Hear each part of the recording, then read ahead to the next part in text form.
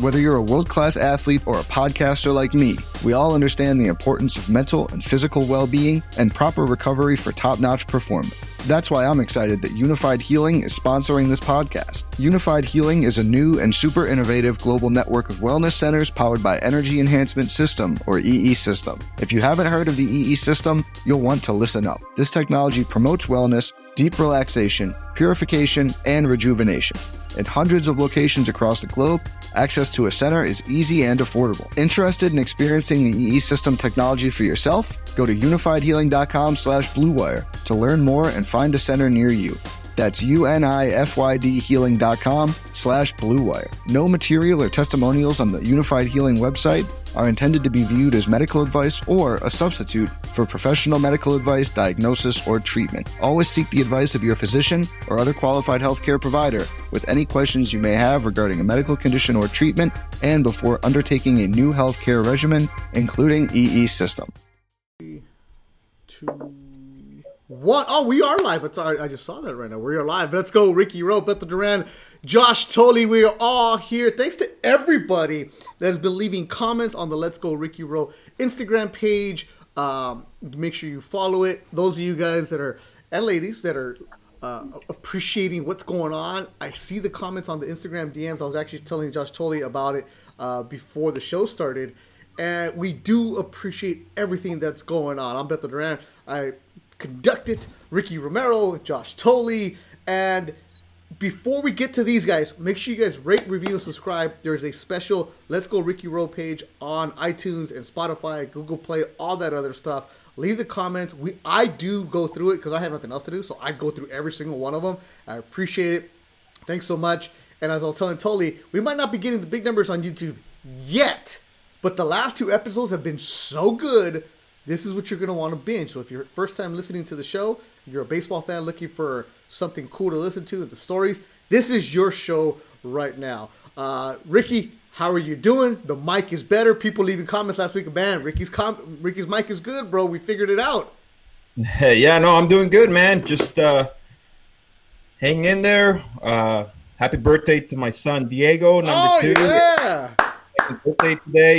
Your son, Mateo, 16 today. Happy birthday to him, too. We have a lot of birthdays today. Marnie Starkman out in Toronto, too. It's her birthday. So, yeah, March 30th seems to be a pretty popular day. Other than that, we're doing good. Baby Romero should be here hopefully in the next couple weeks. We'll see.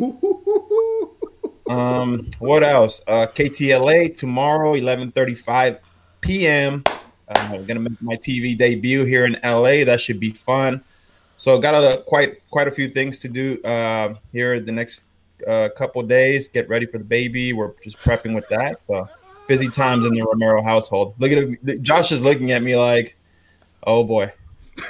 He's not ready. I know all about that. I know all about that busy household.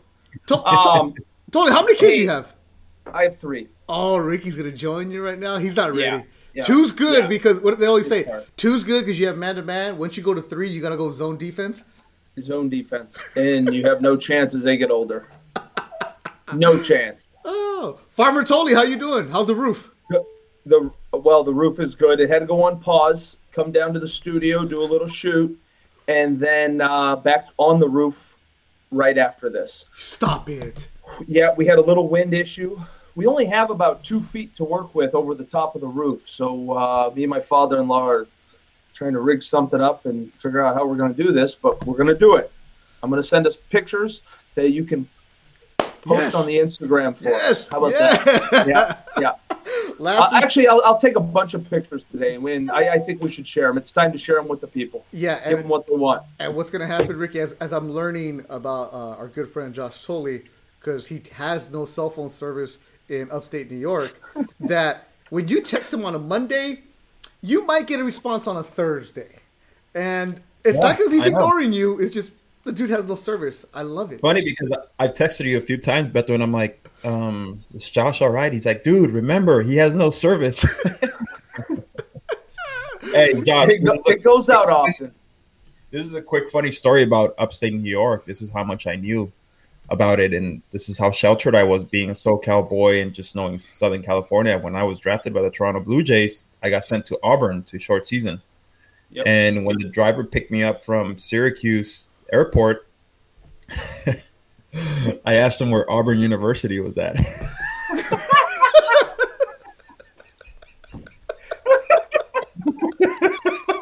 Somewhere down that way. Oh my God. Oh, Ricky. That's okay. Yeah. That's okay. That's all right. That happens. That story, that story has been told many times. It never gets old because I can imagine a young Ricky looking for, hey, so is Bo Jackson around here? Is Charles Barkley around here? I was like, man, I'm going to a straight college town. This is gonna be awesome, bro. Halfway to the trip, I was like, God, people really come to school all the way over here? And I was like, nothing here. There's nothing here. It's June and it's still snowing. Yeah. That's great. It was funny as shit because the driver looked at me and he's like, nah, son, you're in the wrong place. Well, that was the first time I went to upstate New York. I did a fight at Turning Stone. We fly into Syracuse, and all I kept thinking was, it was in winter. Oh, actually, no, it was March or something like that. It was cold as hell. And I'm thinking, Syracuse University is one of the best programs for broadcasters. So if you go to Syracuse, you're going to end up being one of the best broadcasters out there. Like, who's who went out there. I kept thinking, who the hell would want to come out here? It's March, and I'm not in shorts. It is freezing. It's in the middle of nowhere. And the guy, my driver, was like, wow, so you're in L.A. Yo, Syracuse is compares nothing to L.A. I'm like, if I have a chance to go to USC or Syracuse, I'm not going to Syracuse.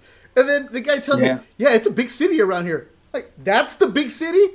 No, there's no need for that. Big city. That's our big city. Guys, I'm going to do you one better here. April 1st is Thursday, right? April. 3 to 6 inches of snow coming. No joke. I just saw it this morning. And Ricky was asking about playing golf on Thursday. Nice. Don't rub it in, dude. Yeah, he's waiting for his whiskey package. Let's go. It's been sent. No, I remember sitting on my porch waiting. I remember spending a month in Syracuse because that's where the AAA was for the Toronto Blue Jays when I first got called up to AAA, and I joined there. And the thing to do, I kid you not, was to go to the mall. They have a humongous mall there, and I just pretty much go every other day and go hang out, walk around. I'm a shoe guy, so I'd always go check out shoes and see if anything new was popping at Foot Locker just for shoes. But other than that, it was there wasn't much to do. You just go to the ballpark. Actually, Syracuse ballpark, it was old on the outside, but those playing surfaces were so nice. They kept them really, really nice there. And you played there, right, Josh? Yeah. Yep. Remember the super fan? You a suspect. Yeah. You a suspect. The guy that sat behind the dugout. Yeah. Oh, yeah. He would ride us so hard. What would he do? He was just a regular fan? Yeah. There's a backstory. Yeah, there's a backstory to this. No, there's a backstory to it. I think this guy, I don't know the exact specifics, but I think he had gotten into some trouble with the law or something. Yeah. And then it was like very petty crimes. Maybe he did a little bit of time. I'm not sure about all of that, but he ended up like picking himself up, just cleaning it up. And now he's a lifetime season ticket holder at the games, or he was at the time.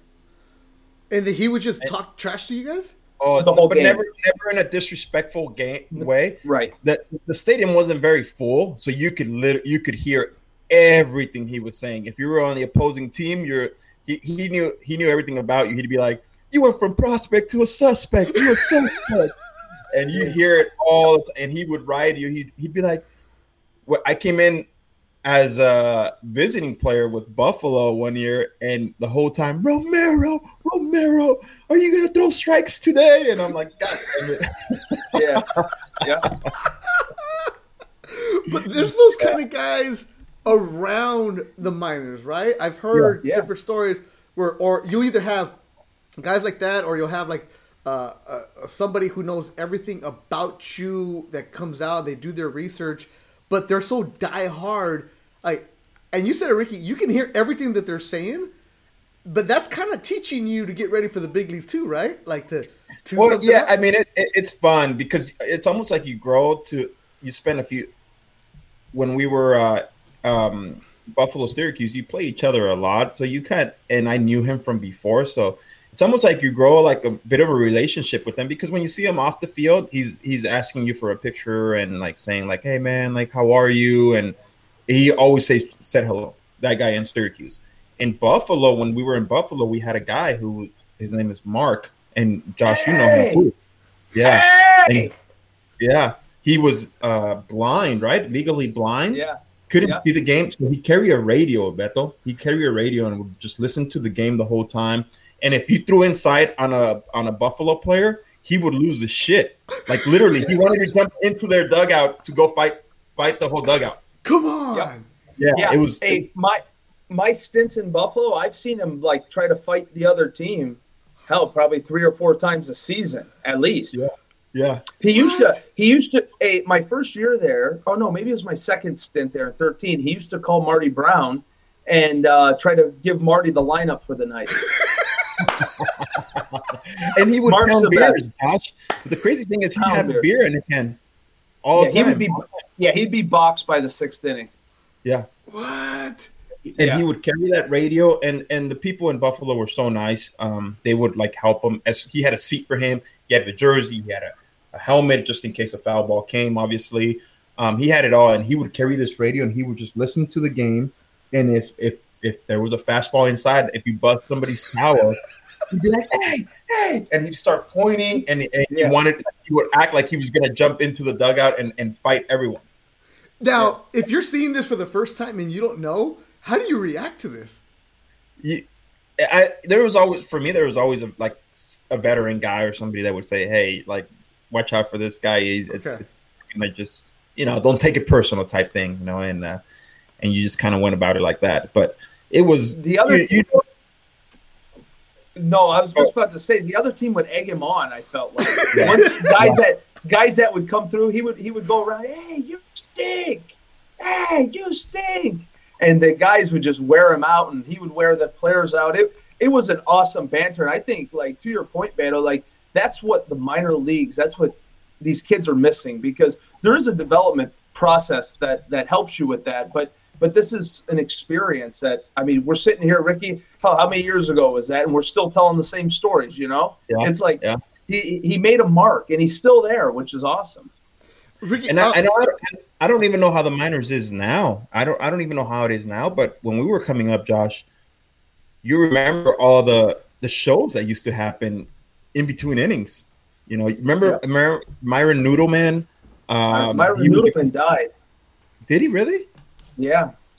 Wow. So this was all the entertainment, Beto, that they used to have in minor league ballparks, and they would hire these guys. These guys would make bank off like these minor league teams, and they would come in and do a certain show that they had and keep the fan base engaged. And it was mostly at stadiums that were always packed or something where, you would get the crowd going. There was a guy who would walk around with the village people like dolls, and he would do this whole dance, this YMCA dance. There was a guy who would there was another guy who would do something else, the umpire one where they would dress up as an umpire. Superstars.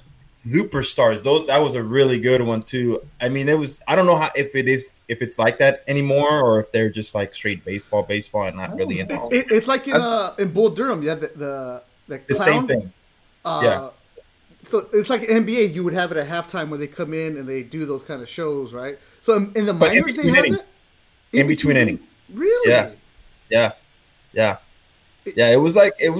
It was different because obviously in college baseball for myself, I never saw that. So when you go to the minor leagues, you're like, wow, this is like really a show. Like you're really entertaining people here to make sure they have a good time. And it's up to the GM of the team because a lot of those teams don't belong to the organization. They have nothing to do with the organization. They're affiliated with them. And that was Myron Noodleman right there. Yes, that was Myron Noodleman. He would come out with showing the picture on YouTube. He would come out with a huge glove and like bow tie and like nerd-looking apparel, and he would just what was he? Okay, the minor leagues, and there's guys that make careers doing that all over the place. Yeah. Like in the NBA, they have a Red Panda, where she throws the bowls on top of her head on a unicycle, or a quick change, all that kind of stuff. The minors, right? Wait, in the minors, don't you guys like milk cows in certain cities? It's like I never played in. You never. I never played in area where you were milking I've cows. seen it. Okay, because I've seen they have like a cow milking contest like in the Midwest League, or they'll have like the 4-H club night or something like that. Yeah, I think they did it in Iowa one year. I was going through Iowa, and it was like the Iowa State Fair, and they were doing those type of things. Mutton busting, the whole thing. Hey, I'll tell you what, though. There's nothing. And Anthony of Orange County brings up a good point here on the chat. If you played in Mexico, Josh, chango cerote. My goodness, bro. Oh, my God. Carl went to a game there. My wife, she went to a game there for the first time, and she's like, oh, my God. Like, does he really do all this stuff? Like, I'm telling you, he's on the field, all 9 innings. He stands on the line. He does this show. He does a lot of stuff that would not fly here in the United States. No. Really? And he is like, it's an entertainment, and people love him. He crowd serves the crowd. And in TJ, when I was playing there, you sell out. The stadium sold out every game, every home game, sold out. It's like $1 a beer, and I'm not even talking like a little beer. It's like a 32 cup, ounce. Like 32 ounce. Yeah, and they start like 4 o'clock, 5 o'clock. It's when they start letting people in, and you start drinking, and the game ends. You get 3 hours of music playing, and they call them cubeteros. They're the ones with the buckets, carrying them full of beer, just going around serving people. Dude, it's crazy down there. But Chango Cerote, the mascot there in TJ, crazy. He's crazy.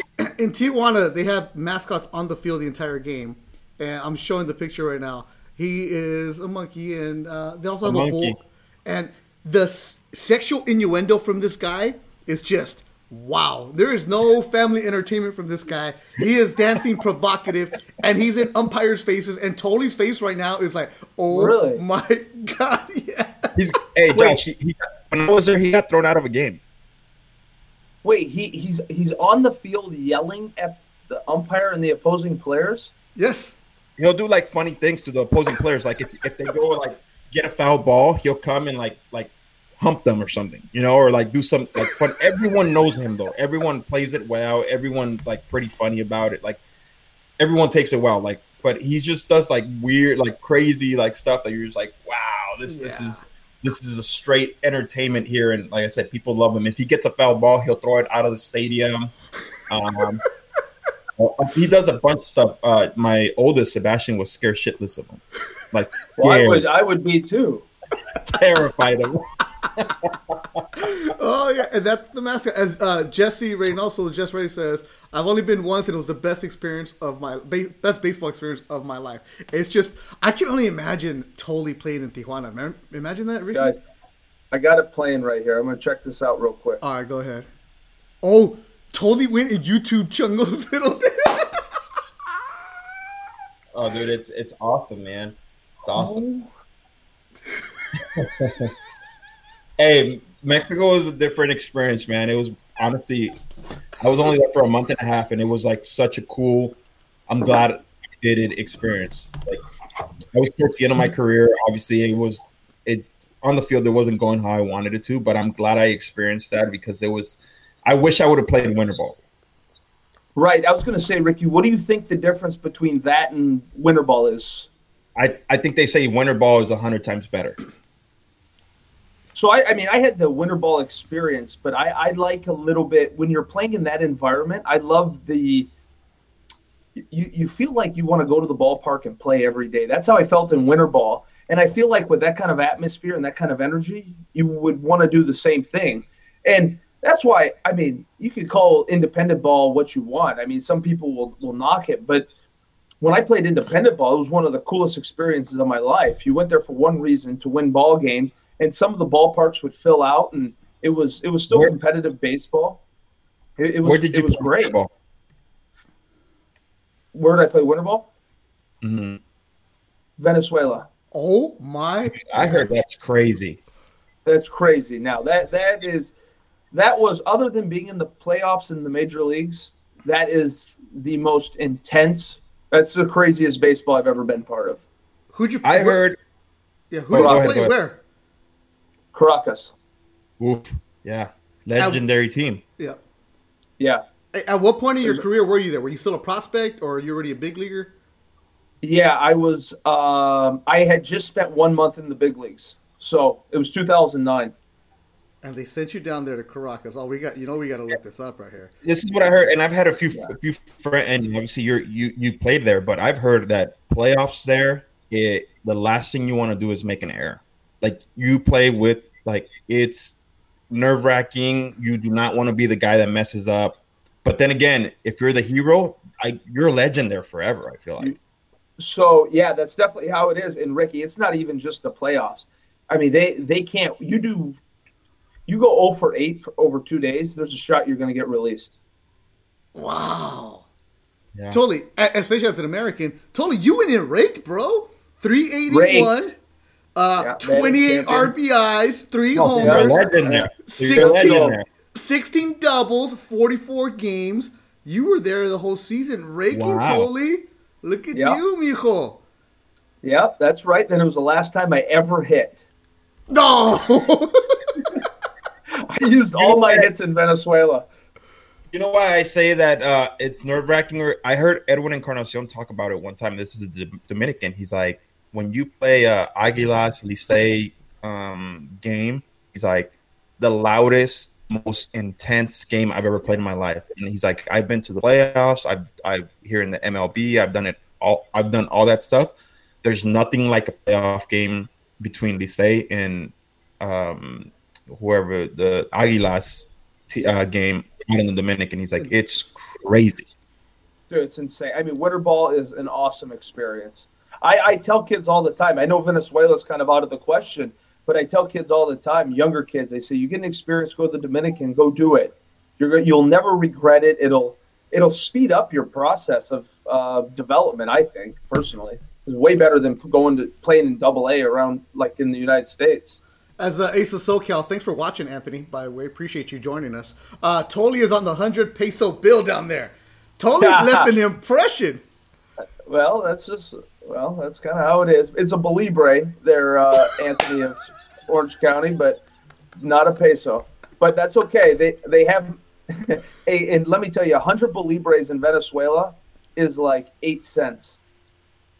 Oh, see, he's downplaying you a little bit. All right, totally. I'm looking at the roster here. There was a bunch of big leaguers on the team that year. Yeah. Who do you play with? Name them. Jordan Brown, Jose Castillo. Wow. These are all big leaguers. Matt Gamel, Chris Jimenez, Marwin Gonzalez, Jesus Gomez, John Jay, Josh Kroger, Jose Lobaton, Carlos Maldonado, Ivan Ochoa, Hernan Perez, Gregorio Pettit, Justin Rugiano, Rusty Real, Josh Toley. All guys who were in the you guys had a squad. We were nasty. Dude, is it true? Is it true, Josh? And this is, I know Josh Kroger through Sergio Santos. I heard he's a legend over there. They call him La Pesadilla. The nightmare. The nightmare. Hey, he is a legend. I mean, I raked, but this guy, he got hits, make diving plays, just did everything. And the fans were going bananas for this guy. Rightfully so. Yeah. He did it for like 4 or 5 straight years too. Yeah, pitchers you had Gustavo and Julius Chacin. Yeah. Armando Galarraga. What are the names? Franklin Morales. Yep. You had some guys down there. So I'm looking at this. Totally, you're 22 years old in Venezuela, a kid from a small town in Indiana, and you're down there. How did you end up there, and how scared were you going there initially? I was initially scared. I ended up there because leading into the AA season that year in 2009, I had met Yves Hernandez, who was the general manager for the team. He came to spring training, and they were looking for catchers. I was a prospect at the time, and I committed to play. Well, we reconnected, let's call it maybe June or July, set my salary, and then I said, if I go to the big leagues, I want this much more money. No problem. Done deal. Well, I got to the big leagues, and then I just ended up going down there. I was initially scared when I was kind of packing up, getting ready to go. But once you get there, I felt super safe. They gave us all security guards. We each had our own little security entourage. There was no real like intimate danger. But I will say this: I flew home for a wedding in North Carolina, and I was sitting in the airport, and there was some unrest amongst the government and the citizens, and I had to wait to get cleared by Major League Baseball to go fly back there. What? Yeah. Rick, didn't Sanabria play in Venezuela too? Yeah, he did. He did. Yeah. He had a good career there, I believe. Like I said, it's one of those things where it can make a lot of careers and it can help a lot of careers. And like Josh said, it can possibly speed up the process for you. I mean, those are grown ass men playing winter ball there, and it's a win now thing. Like, you can't go on a 2-3-4 game losing streak herd. It's just unacceptable. You got to produce as soon as you get there, especially if you're an import. They pay a lot of money for you. You lose 3 in a row, the manager is gone for sure. Oh, snap. Cool. And you guys actually came in first. You guys won. Yeah, we won. Oh, wow. What do you get? Like, what happens? Is there a party? I don't know. No, there was no party. I ended up coming back home. It was like right around Christmas time. That's it. Oh, yeah, you didn't stay till the end. I left. I stayed to the end of the season. Then I did not go to the Caribbean World Series with them. Oh, where was it at? I want to say Puerto Rico maybe that year for some reason. I just couldn't. No, I guess I stayed through. You're right, Ricky. Actually, there might have been a party because I stayed through the regular season, and then I didn't come back for the playoffs because it was just. I'd been playing from February. It was big league camp on straight through catching.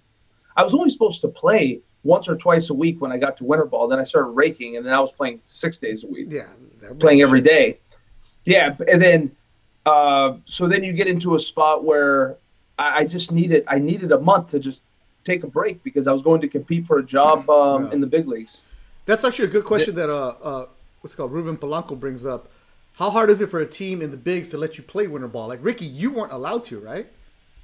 Yeah, they technically can't tell you, hey, you can't go play, but they kind of do. Like, for me, I was coming off being a high draft pick at the time, and the last thing they want you fresh for spring training. They don't want you going over there getting hurt. I remember after my rookie year, and this is regret not taking this trip. They invited me. I was part of before they used to do the MLB All-Stars that would go to Japan. I got asked to be part of the team for my rookie year.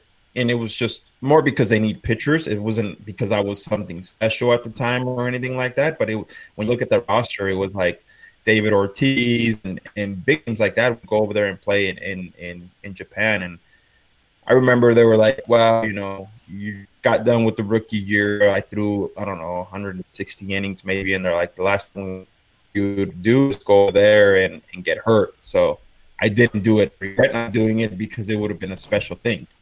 But I never really considered it. I mean, at the time in 09, 10, 11, 12, I was throwing close to 200 or something that they were like, no, you're not going over there. And in the middle of a contract, why would I do that? Yeah. Well, it's interesting. Ricky, you're cutting in and out. Why don't you hang up and then reconnect with us so we can get a clean feed from you? Right. Go ahead, Tony. What were you going to say? No, to Ruben's question, it's interesting now because there's a lot of guys that don't even want to go play winter ball.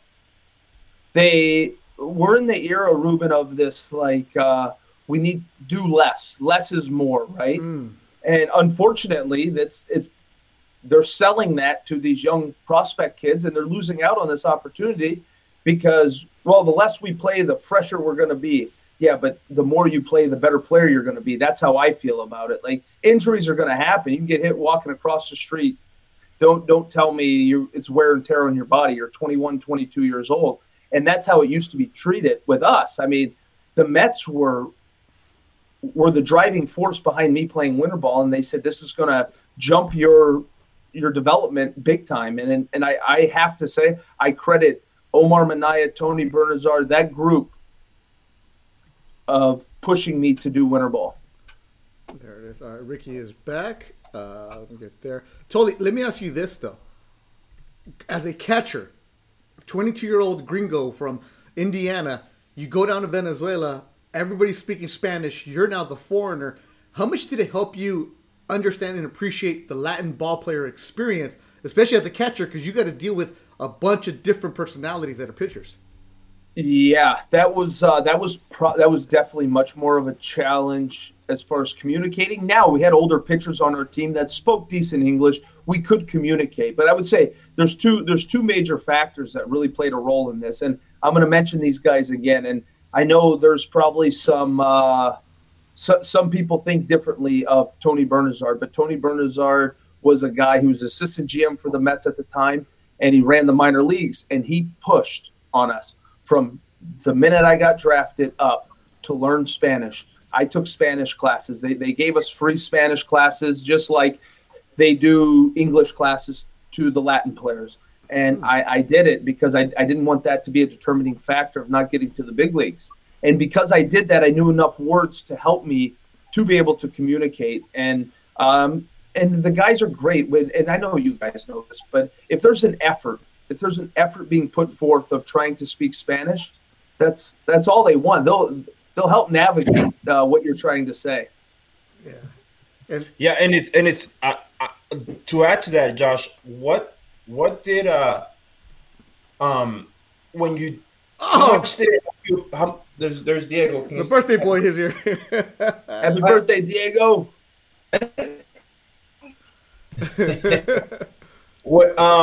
How much did it help you appreciate the Latin culture? Josh. Sorry, I'm a little rattled right now.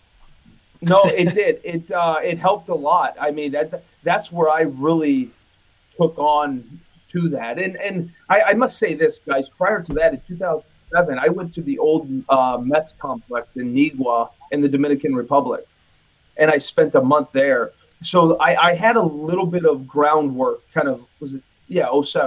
I had a little bit of groundwork leading up to it. So it wasn't like this was something completely foreign to me, but you adjust how you eat. I tell you, the biggest thing that I learned is not to complain about somebody's culture, just fit in with their culture. And and we see it too often now where it's like, well, I don't like that. Well, I don't want to do that because that's not what I do. Well, let me tell you, that's how you survive there. You just freaking figured it out. Yeah. And I say that because I feel like, and this is me because I was on both sides of the spectrum. I could speak Spanish perfectly, can hang out with the Latin crew, can be on the other side speaking English perfectly. And a lot of times I was the one saying, hey, like, this is what they want you to do. Don't take it too hard. Or explaining to the American side, like, hey, like, this is why they do stuff like this. These guys live life, as you know it, Josh. They're the life of a clubhouse. Music is their life. They're happy to be there. And there's something about understanding that it's just like, these guys are upbeat. They like to be like, they're happy. They're happy from where they come from to be in the United States, getting to reach their dream or being close to reaching their dream. I always told myself told guys, you have to be able to understand their culture and where they're coming from. They're not trying to be obnoxious or loud or trying to get on your nerves. But at the same time, to the Latino guys, I was always like, hey, like, listen, this is why sometimes these guys react the way they react because they, and I always try to be the median guy and help guys out and help them understand. And I think at times I did a pretty good job at it, but there was always a. Well, yeah, and that is true. And so many guys take it so personal in clubhouses. when it comes to, like you said, the loud music is always the kind of the driving factor of the friction between the American guys and the Latin players. Is that what it is? Is the music? Oh, no doubt. It's so, I mean, they boom it. And I love it. Hey, you're right, Ricky, and I'll be honest with you. That's probably where I picked it up, where it didn't bother me because it's their clubhouse. You just did it, and I got used to it. I actually, hey, I'll tell you guys this. In 2010, I walked out and rest his soul, Alacha. God, I'm drawing a blank now. Shortstop, Jose Castillo. He walked out. His nickname was Alacha, and he walked out to the song Alacha. And in 2010, I got optioned to Buffalo, and I walked out to the same song. I just thought it was cool.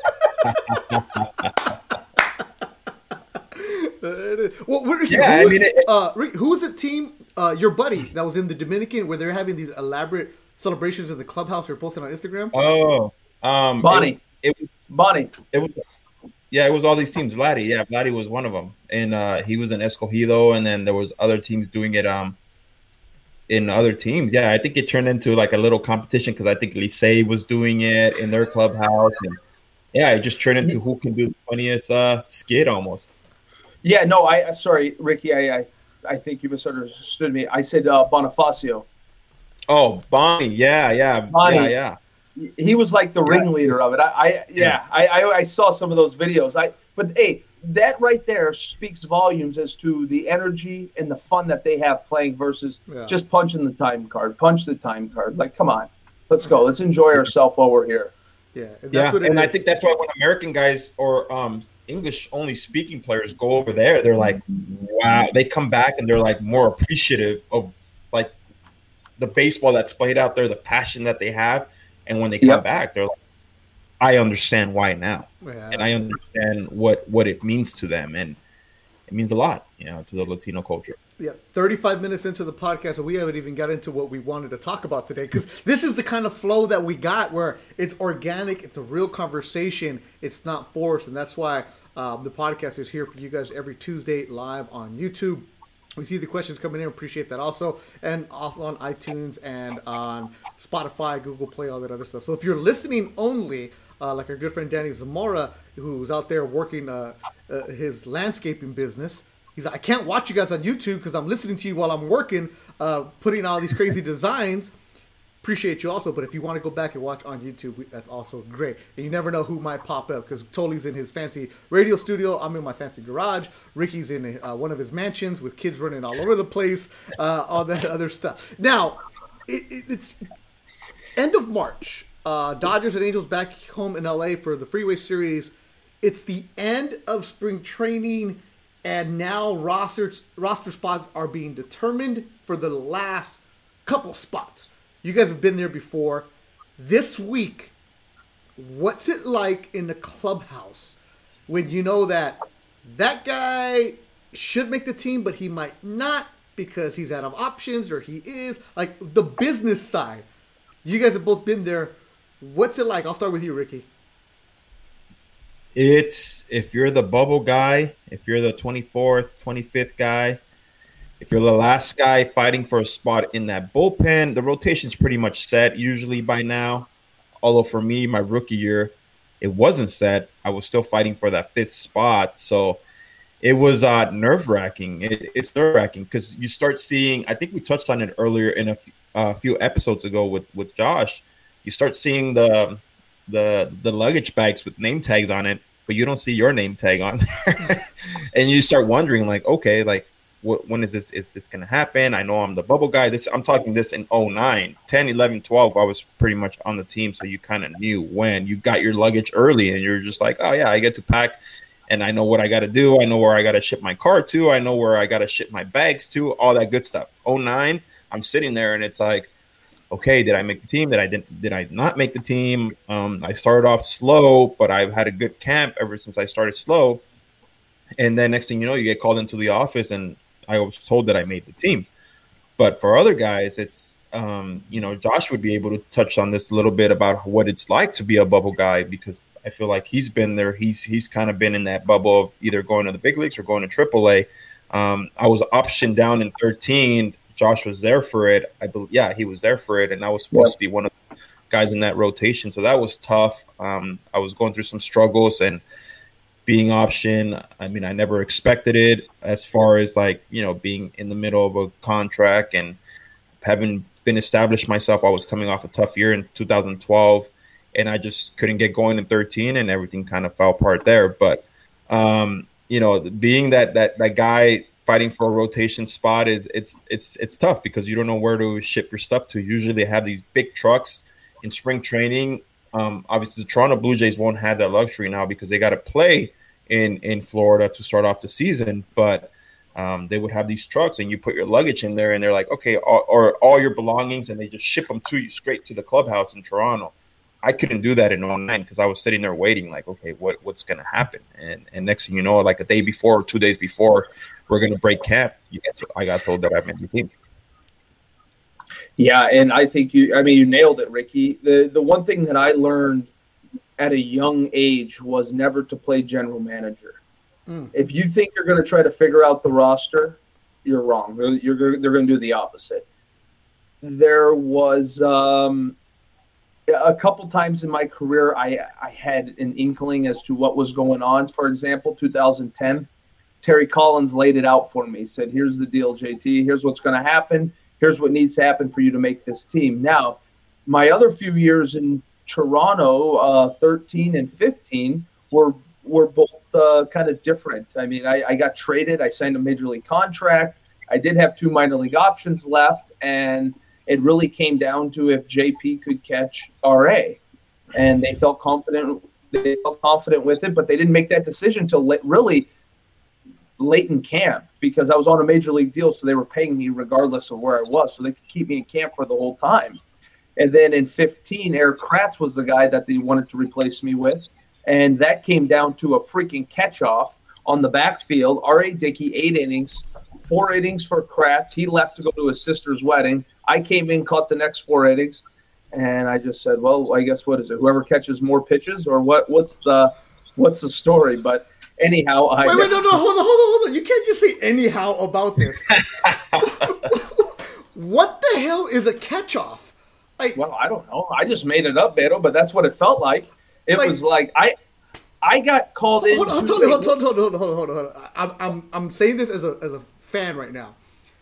This is a professional organization that has watched you every single day for a couple months, and they can't make up their mind. And you there knowing that, and you said it felt like a catch-off. Not that it was an official one, but it felt like that. Aren't you kind of like, what the fuck, man? I've done this all year. Yeah. You guys know who I am. Why are we in the backfield doing this? How about some respect here? Yeah, so 2 things. Let me correct myself. 15, I got optioned down. It was pretty black and white. That's after Russell Martin, Deanna Navarro. I knew I was the odd guy out. Yeah. This was 16. This was 2016 when effectively they could have released me, or I don't know what they could have done. But anyways, it came down to this catch-off. And I went into Gibby's office and I asked him, I said, Gibby, what is – well, first off, I walk into Gibby's office and him and Jimmy Leland are sitting in there BSing, which was pretty cool because Gibby invited me in, and I sat down. Jimmy Leland smoking a cigarette in Gibby's office while we're sitting there, and Jimmy Leland's telling stories, which was that awesome. Fired me up. But then I just asked Gibby, I said, Gibby, what's the deal? I mean, it's 2 days, and it's different, Ricky. I'd say the same thing. Like when you have a family and they're traveling with you, you don't know where to send them. Nobody knows what to do. So I asked them, I said, hey, my wife and the kids want to come up and to wherever I am, but I need some guidance here. It was 2 days left in camp. He said, all right, well, tomorrow you're going to catch RA on the backfield, and you and Kratzy are. I said, okay, what does that mean? He said, well, I guess it's going to be the Great American Catch-Off. Kratzy for 4 innings. Kratzy for 4 innings and you for 4 innings. I said, Gibby, I've been catching this thing since 2010. I said, we can maybe pull up some video. I've never had a problem handling the thing, but now all of a sudden I guess I am. I don't know what's going on, But it was that piece of it that kind of left me hanging. That was like, I mean, everything felt stressful, super stressful. And you feel like every at-bat counts, every catch counts. It was exhausting. It's a damn business. It's a business. And this is where I always tell people, like fans, I'm like, it's a business. Don't take it personal when guys leave. You guys do not know and have no idea what happens behind closed doors. Let's say Josh had been there with the Toronto Blue Jays at the time for 8-9 years, and he was a fan favorite. He was doing great, yada yada yada, and then he decides to leave. And people always tend to turn on the player. Oh, he's not loyal, yada yada yada. You guys don't know what happens behind closed doors, and there's a lot of bullshit sometimes that goes on, and that's why sometimes the guys end up leaving. And it's just pretty simple, and it's a business. And as soon as a player you learn that side of it, you're like, okay, I can't take anything to heart, because the moment this team wants, they can cut me, they can release me, boom, they're done with me. I'm no good to them. So you see a lot of this stuff happen, and you do see a lot of bullshit like that where it's like, and the craziest thing is it's always I don't have an answer for you. I don't have the answer to that. Everyone knows. I feel like everyone has an inside. Like managers and GMs meet after probably every practice, and I'm sure they're sitting there talking about the roster, how it's gonna look, how we should shape it up, yada yada. They always know, but to keep it fair to the 26th, 27th guy, they're like, well, we don't know yet. And then they wait till the end. You got, like Josh said, he had a family. I didn't, so it was easy for me to just pack up and move wherever it was. But yeah, you don't know where your family's going to be at. You kind of want to know where to be situated, where to start looking for an apartment. And that's the thing.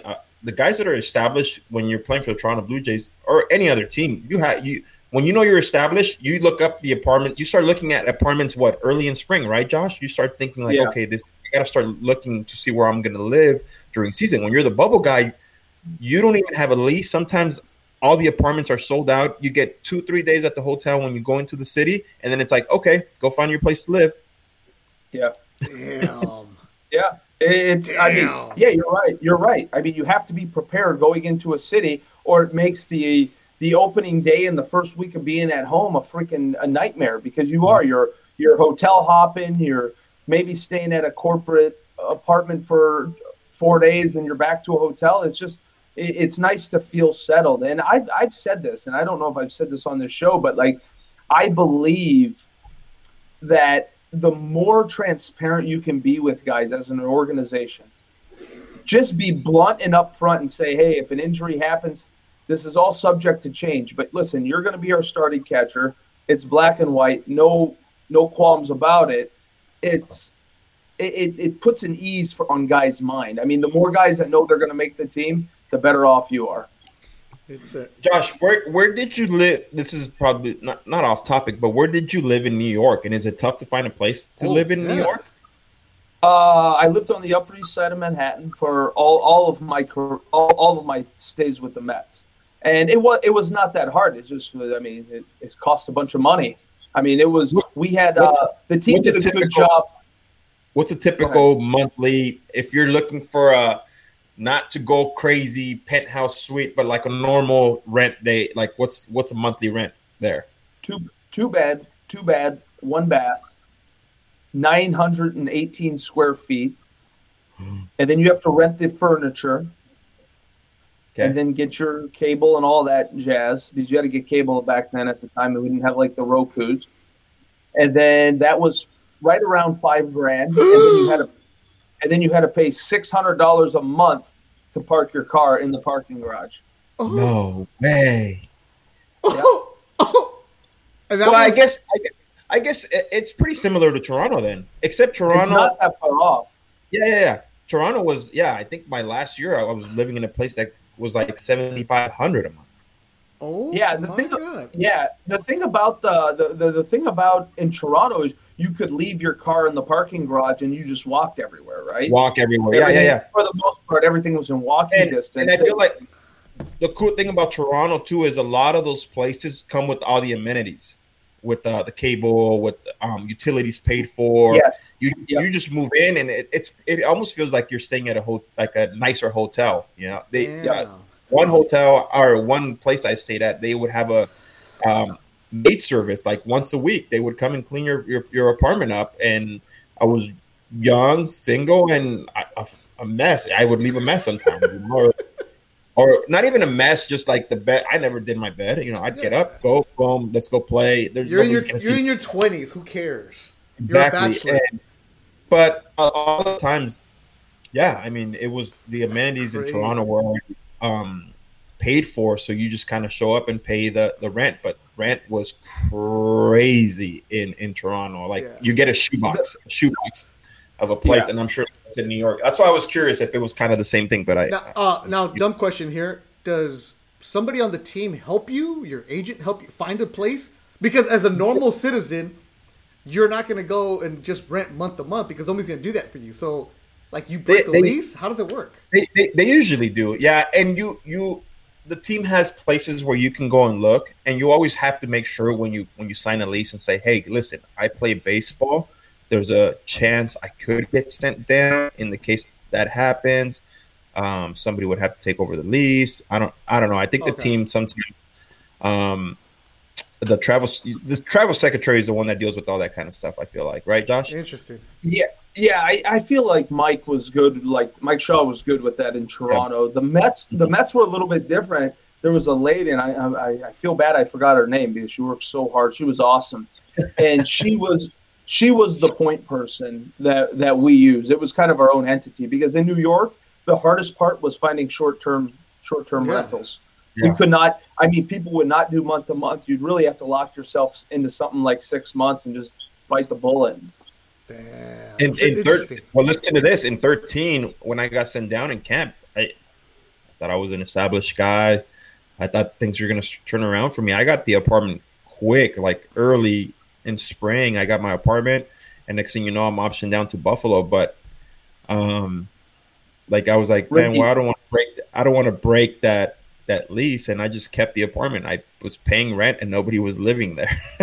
Yeah, that sucked. Ricky, do you remember? I say this was one of my favorite stories because in Buffalo, I was on that was my first year of like making some decent money in the big leagues.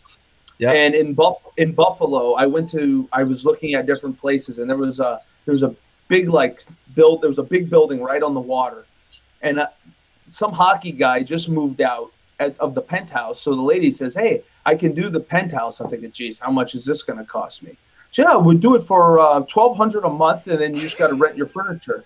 I paid $1,500 a month, and I had a freaking palace, like 360 degree glass all around. It was cool. I said, "Wow, don't get too cozy here, I guess." That's dope. And somebody, Ruben Polanco says, but the exchange rate on the U.S. to Canadian dollar is amazing. It wasn't in 09-10. They didn't care about that. You show American money, they would be like, no, thank you. Yeah.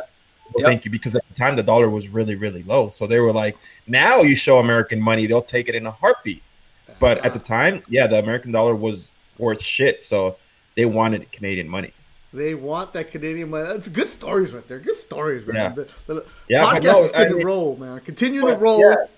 I think the bubble guy. I mean, and we saw it even when you were established, and you feel bad, like because it's like stressful and you see those guys. Like I said, I went through it in 09, and it was like, man, am I going to be there? Even when you get called in, you're like, shoot, like Cito Gaston sat me down and was like, all right, you did you started off slow, but you did a great job at the end. And you're just waiting the whole time for the, we're going to send you down. We're going to option you down, and you'll be the first guy up. That's what I was waiting for. And then he's like, congratulations, you made the team. And I was like, holy shit. I just kind of put my head down and started tearing up. And it was like, when it's the first time ever and that's the way they do it, I feel like there's nothing like it. It's just one of those things where I couldn't sleep, man. Like I was like, I don't really care if the truck left already. I'll get these bags somehow, some way. Like I'll find a way.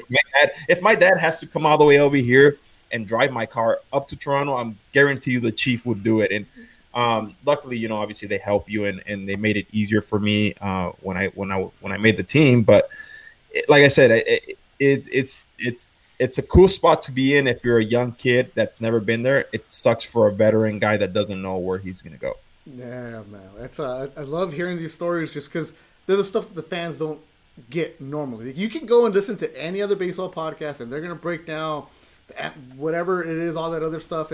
But when are you going to hear about Tolly living in a penthouse suite 360-degree view in Buffalo, bro. And then That's right. Hey, and he said it's funny because when he was the one that got optioned down and he was in the middle of a contract making good money, and this is when I got sent down, he was like, "Well, my job is done here. You're the highest breadwinner, so it's on you to make sure our spreads are nice and everything else is good. Drinks are on you." And again, that team in Buffalo, we had some good stories. We had some great times, and I think we made it fun for everyone that came up through that team. Again, it was a team full of veterans with some young prospects, and I think the organization at the time did a good job of making sure that, hey, we know these guys are going to take care of business on the field and make sure they take care of these guys off the field. And I think we left a lasting impression for sure to the Pilars, to the Ryan Goins, to the Aaron Sanchez of the world. All those guys, were pretty cool. The guys that came up and that you're seeing now in the big leagues be successful. Yeah, real cool. Always good going down memory lane and hearing those kind of stories. Now it's 2021. This is a baseball podcast, and we're going to give you some baseball talk here of current stuff that's going on. Got the 2021 World Series odds. Now, we're not going to go and do, the breakdown. Who's going to win the NL Central? Because I don't even know who's in the NL Central anymore. Or the West, whatever it is. But we got a guy on the West Coast, got a guy on the East Coast, guys that know what's going on. World Series odds. Toli, I'm going to ask you this. This is according to Vegas Insider.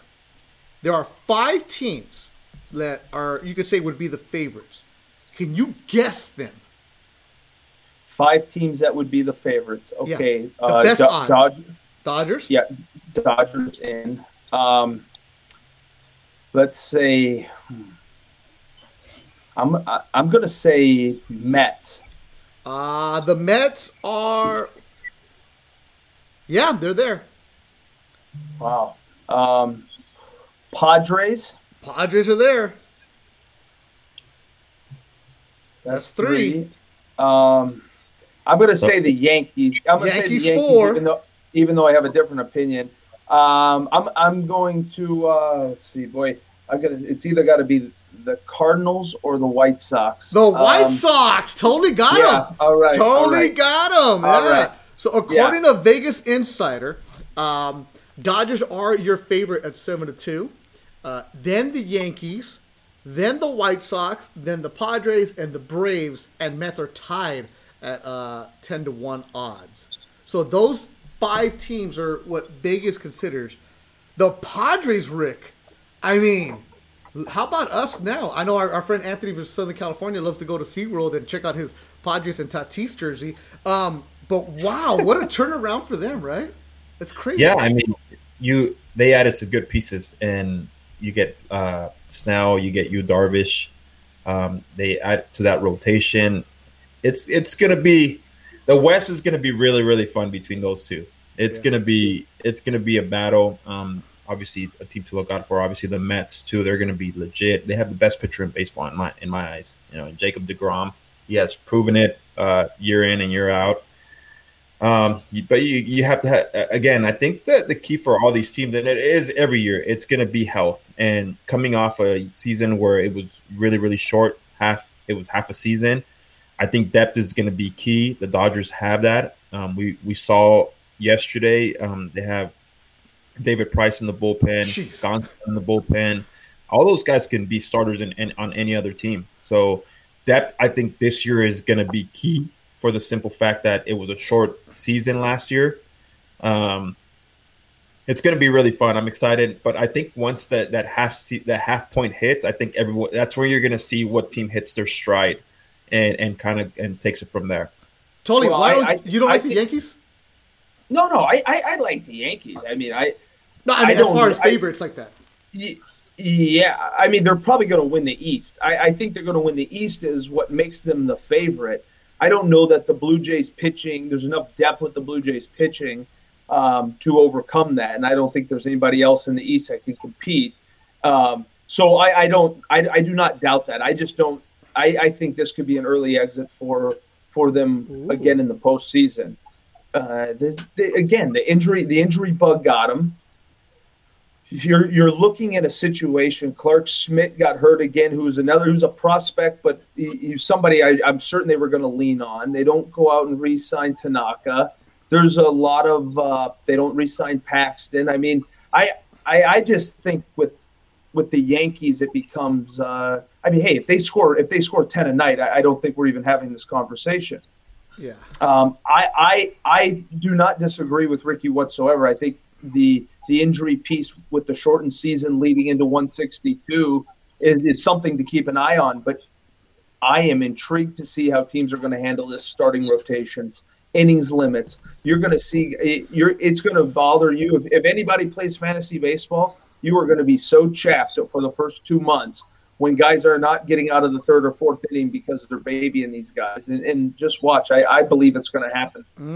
Yeah, and I think obviously to me, the team to look out for in the American League is the Chicago White Sox.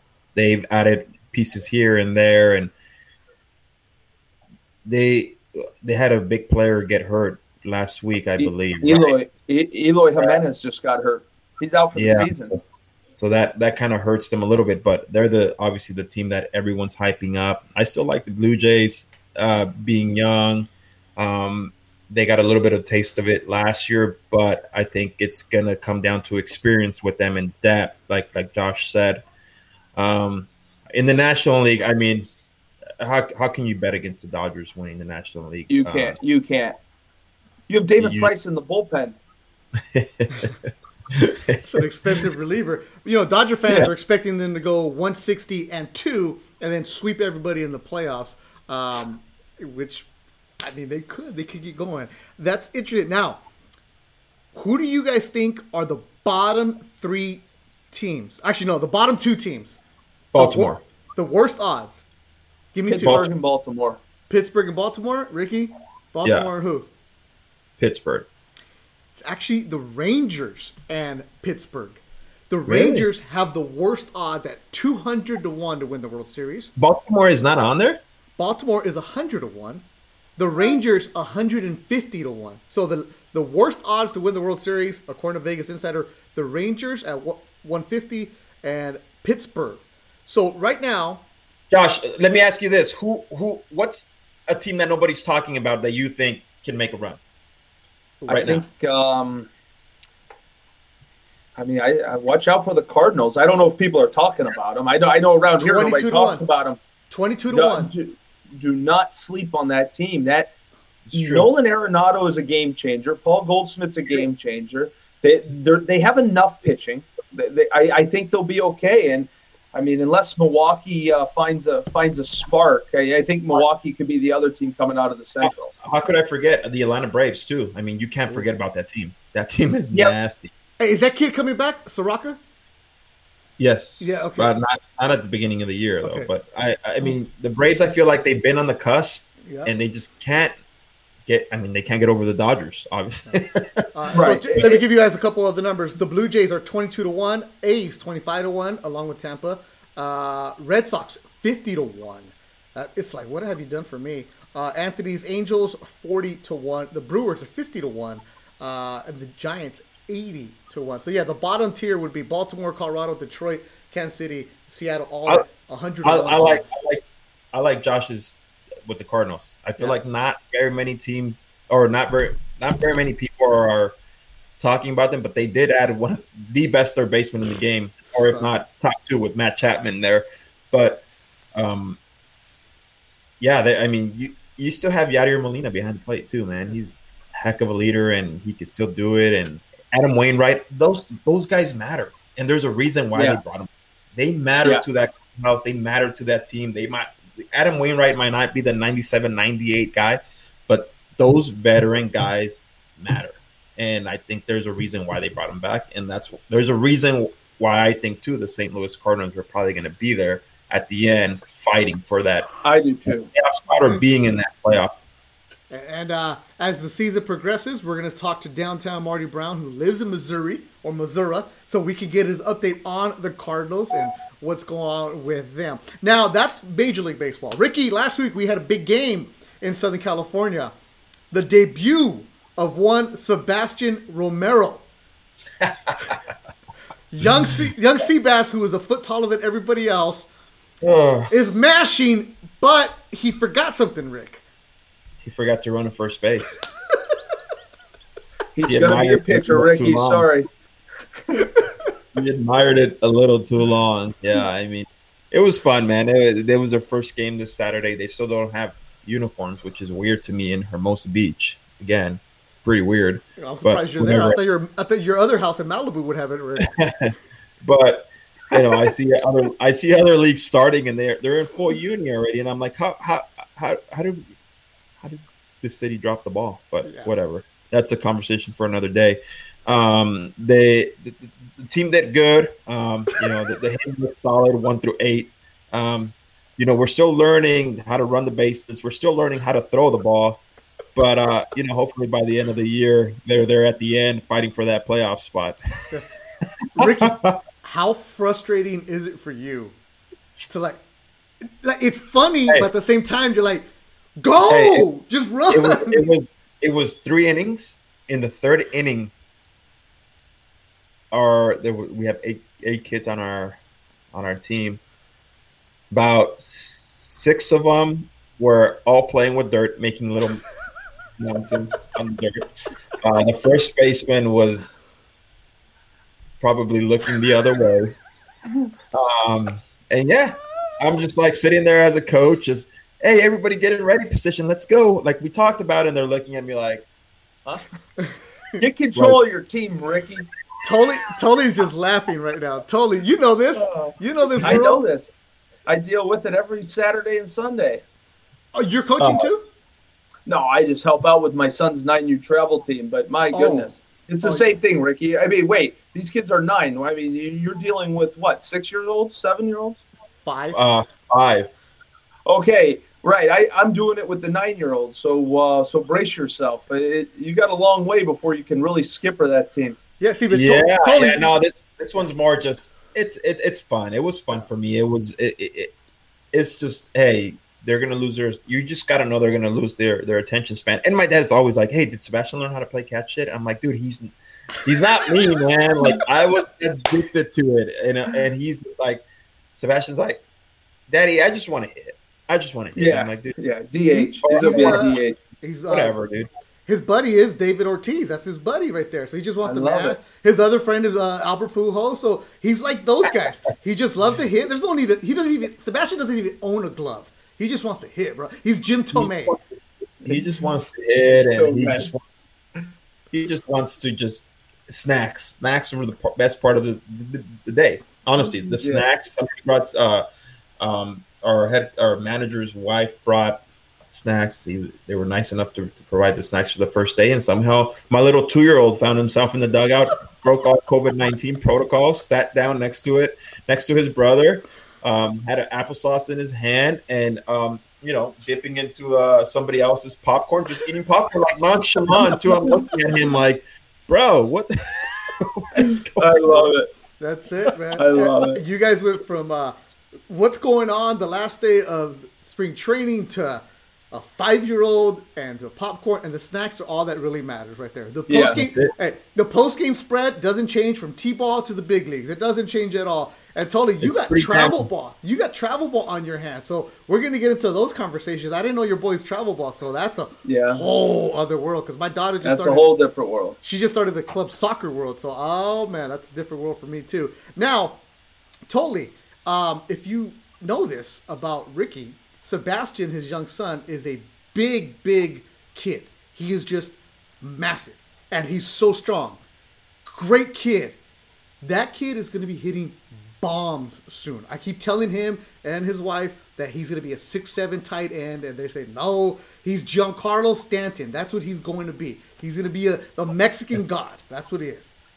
I like that. Yeah. No, he's a big kid. Hey, just let him keep hitting, Ricky. If you need some hitting tips, just give me a call. Not that I ever hit. But the best one is Diego, the 2-year-old. He sets up the tee by himself, and he swings left-handed. I have not touched him. I have not told him where to swing. He swings left-handed, dude. I'm so pumped that he's doing that. I hope he stays there. Like my dream, honestly, is for them to not even be pitchers. I don't care if they pitch or not. I want to see them like play shortstop or like play like a big position like that, where like center field, where they're running stuff down, or a shortstop that takes control of the field. Like I want to see that kind of leadership in them. And I look at like Corey Seager, for example, and I'm like, damn, like that's who I want like my sons to be like patrol the shit out of the shortstop position and rake. That's it. Rake. All that matters. Rake is right. There it is. Yeah. Now, pitching's cool, but yeah. I want to see them play every day. As somebody in the Scott Boras office once told me, when you play every day, we can get you more money. And he knows who he is. He's watching us right now. Don't even act like you don't know. Oh, you know who he is, Rick, our spy. True. Yeah. It's true. He said, just play every day. We'll get you money. That's why. Anyways, we'll talk about another story about other days. Now, final thing on the Instagram. If you guys saw it today, let's go, Ricky Roll. You saw that we have a graphic. Shout out to Marcos Favela, a listener in Las Vegas, who taught himself how to do graphic design. So he's been helping out. He's like, hey, what do you think about this design? So if you saw it, I posted it on Instagram. And let me show you guys right here. Real cool.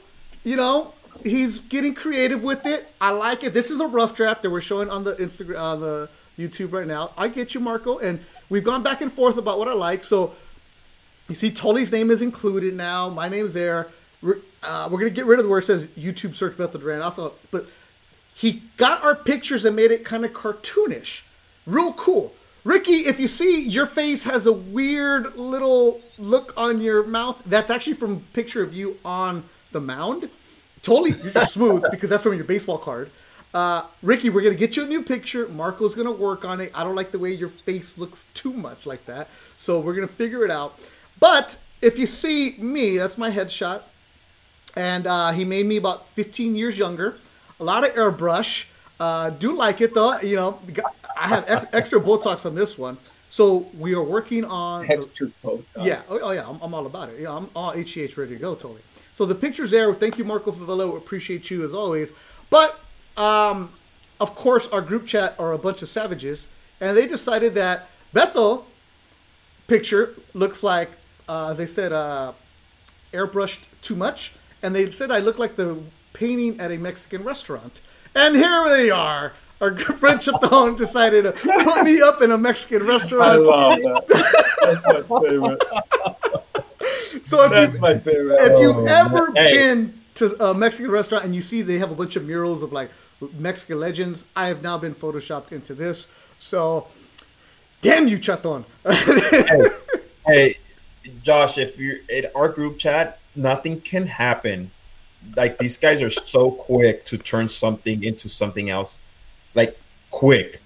Like, you can't get away with anything or whatever it is. I appreciate the banter. Oh, dude, it's crazy. It's good banter too. And like this, like literally, as soon as Beto put up this picture, they did this like literally 5 minutes later. Yeah, how did they do that? Because they have nothing else to do. Exactly, dude.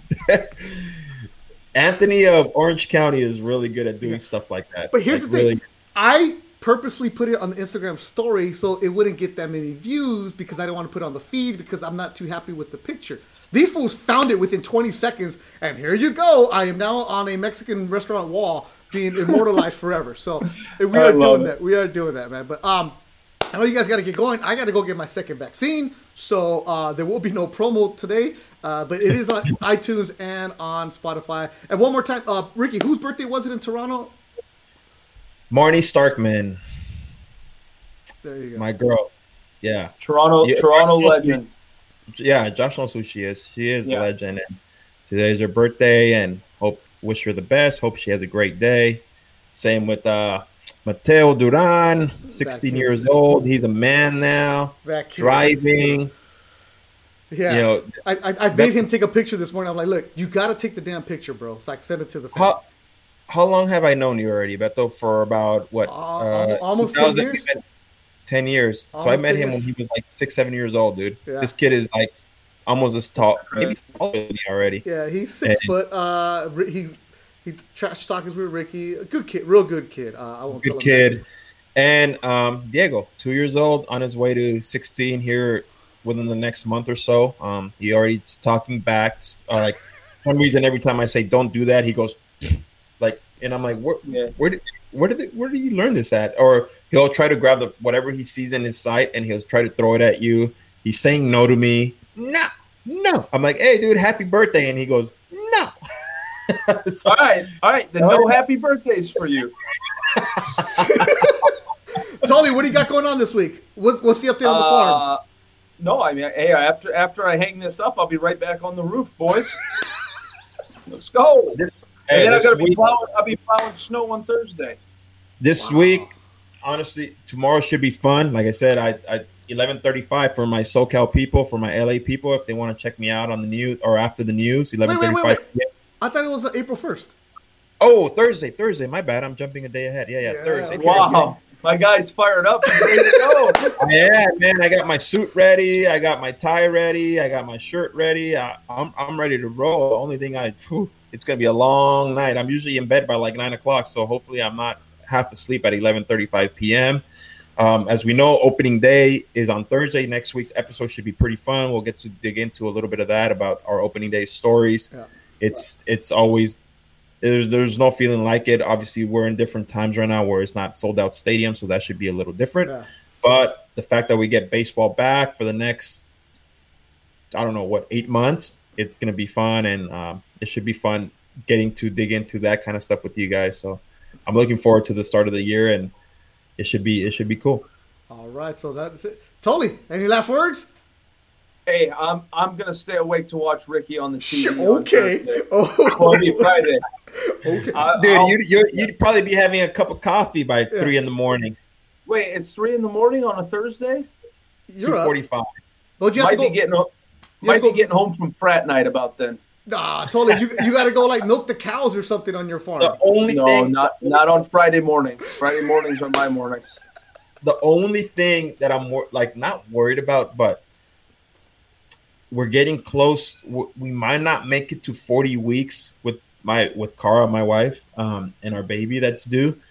I'm worried that when I'm doing this show, because things tend to happen every time you happen to leave the house for a little bit. Josh, you know this. Something always happens when you leave for an hour, 2 hours, whether it's like the water won't stop running. Hey, something happened. The drainage, something dumb happens.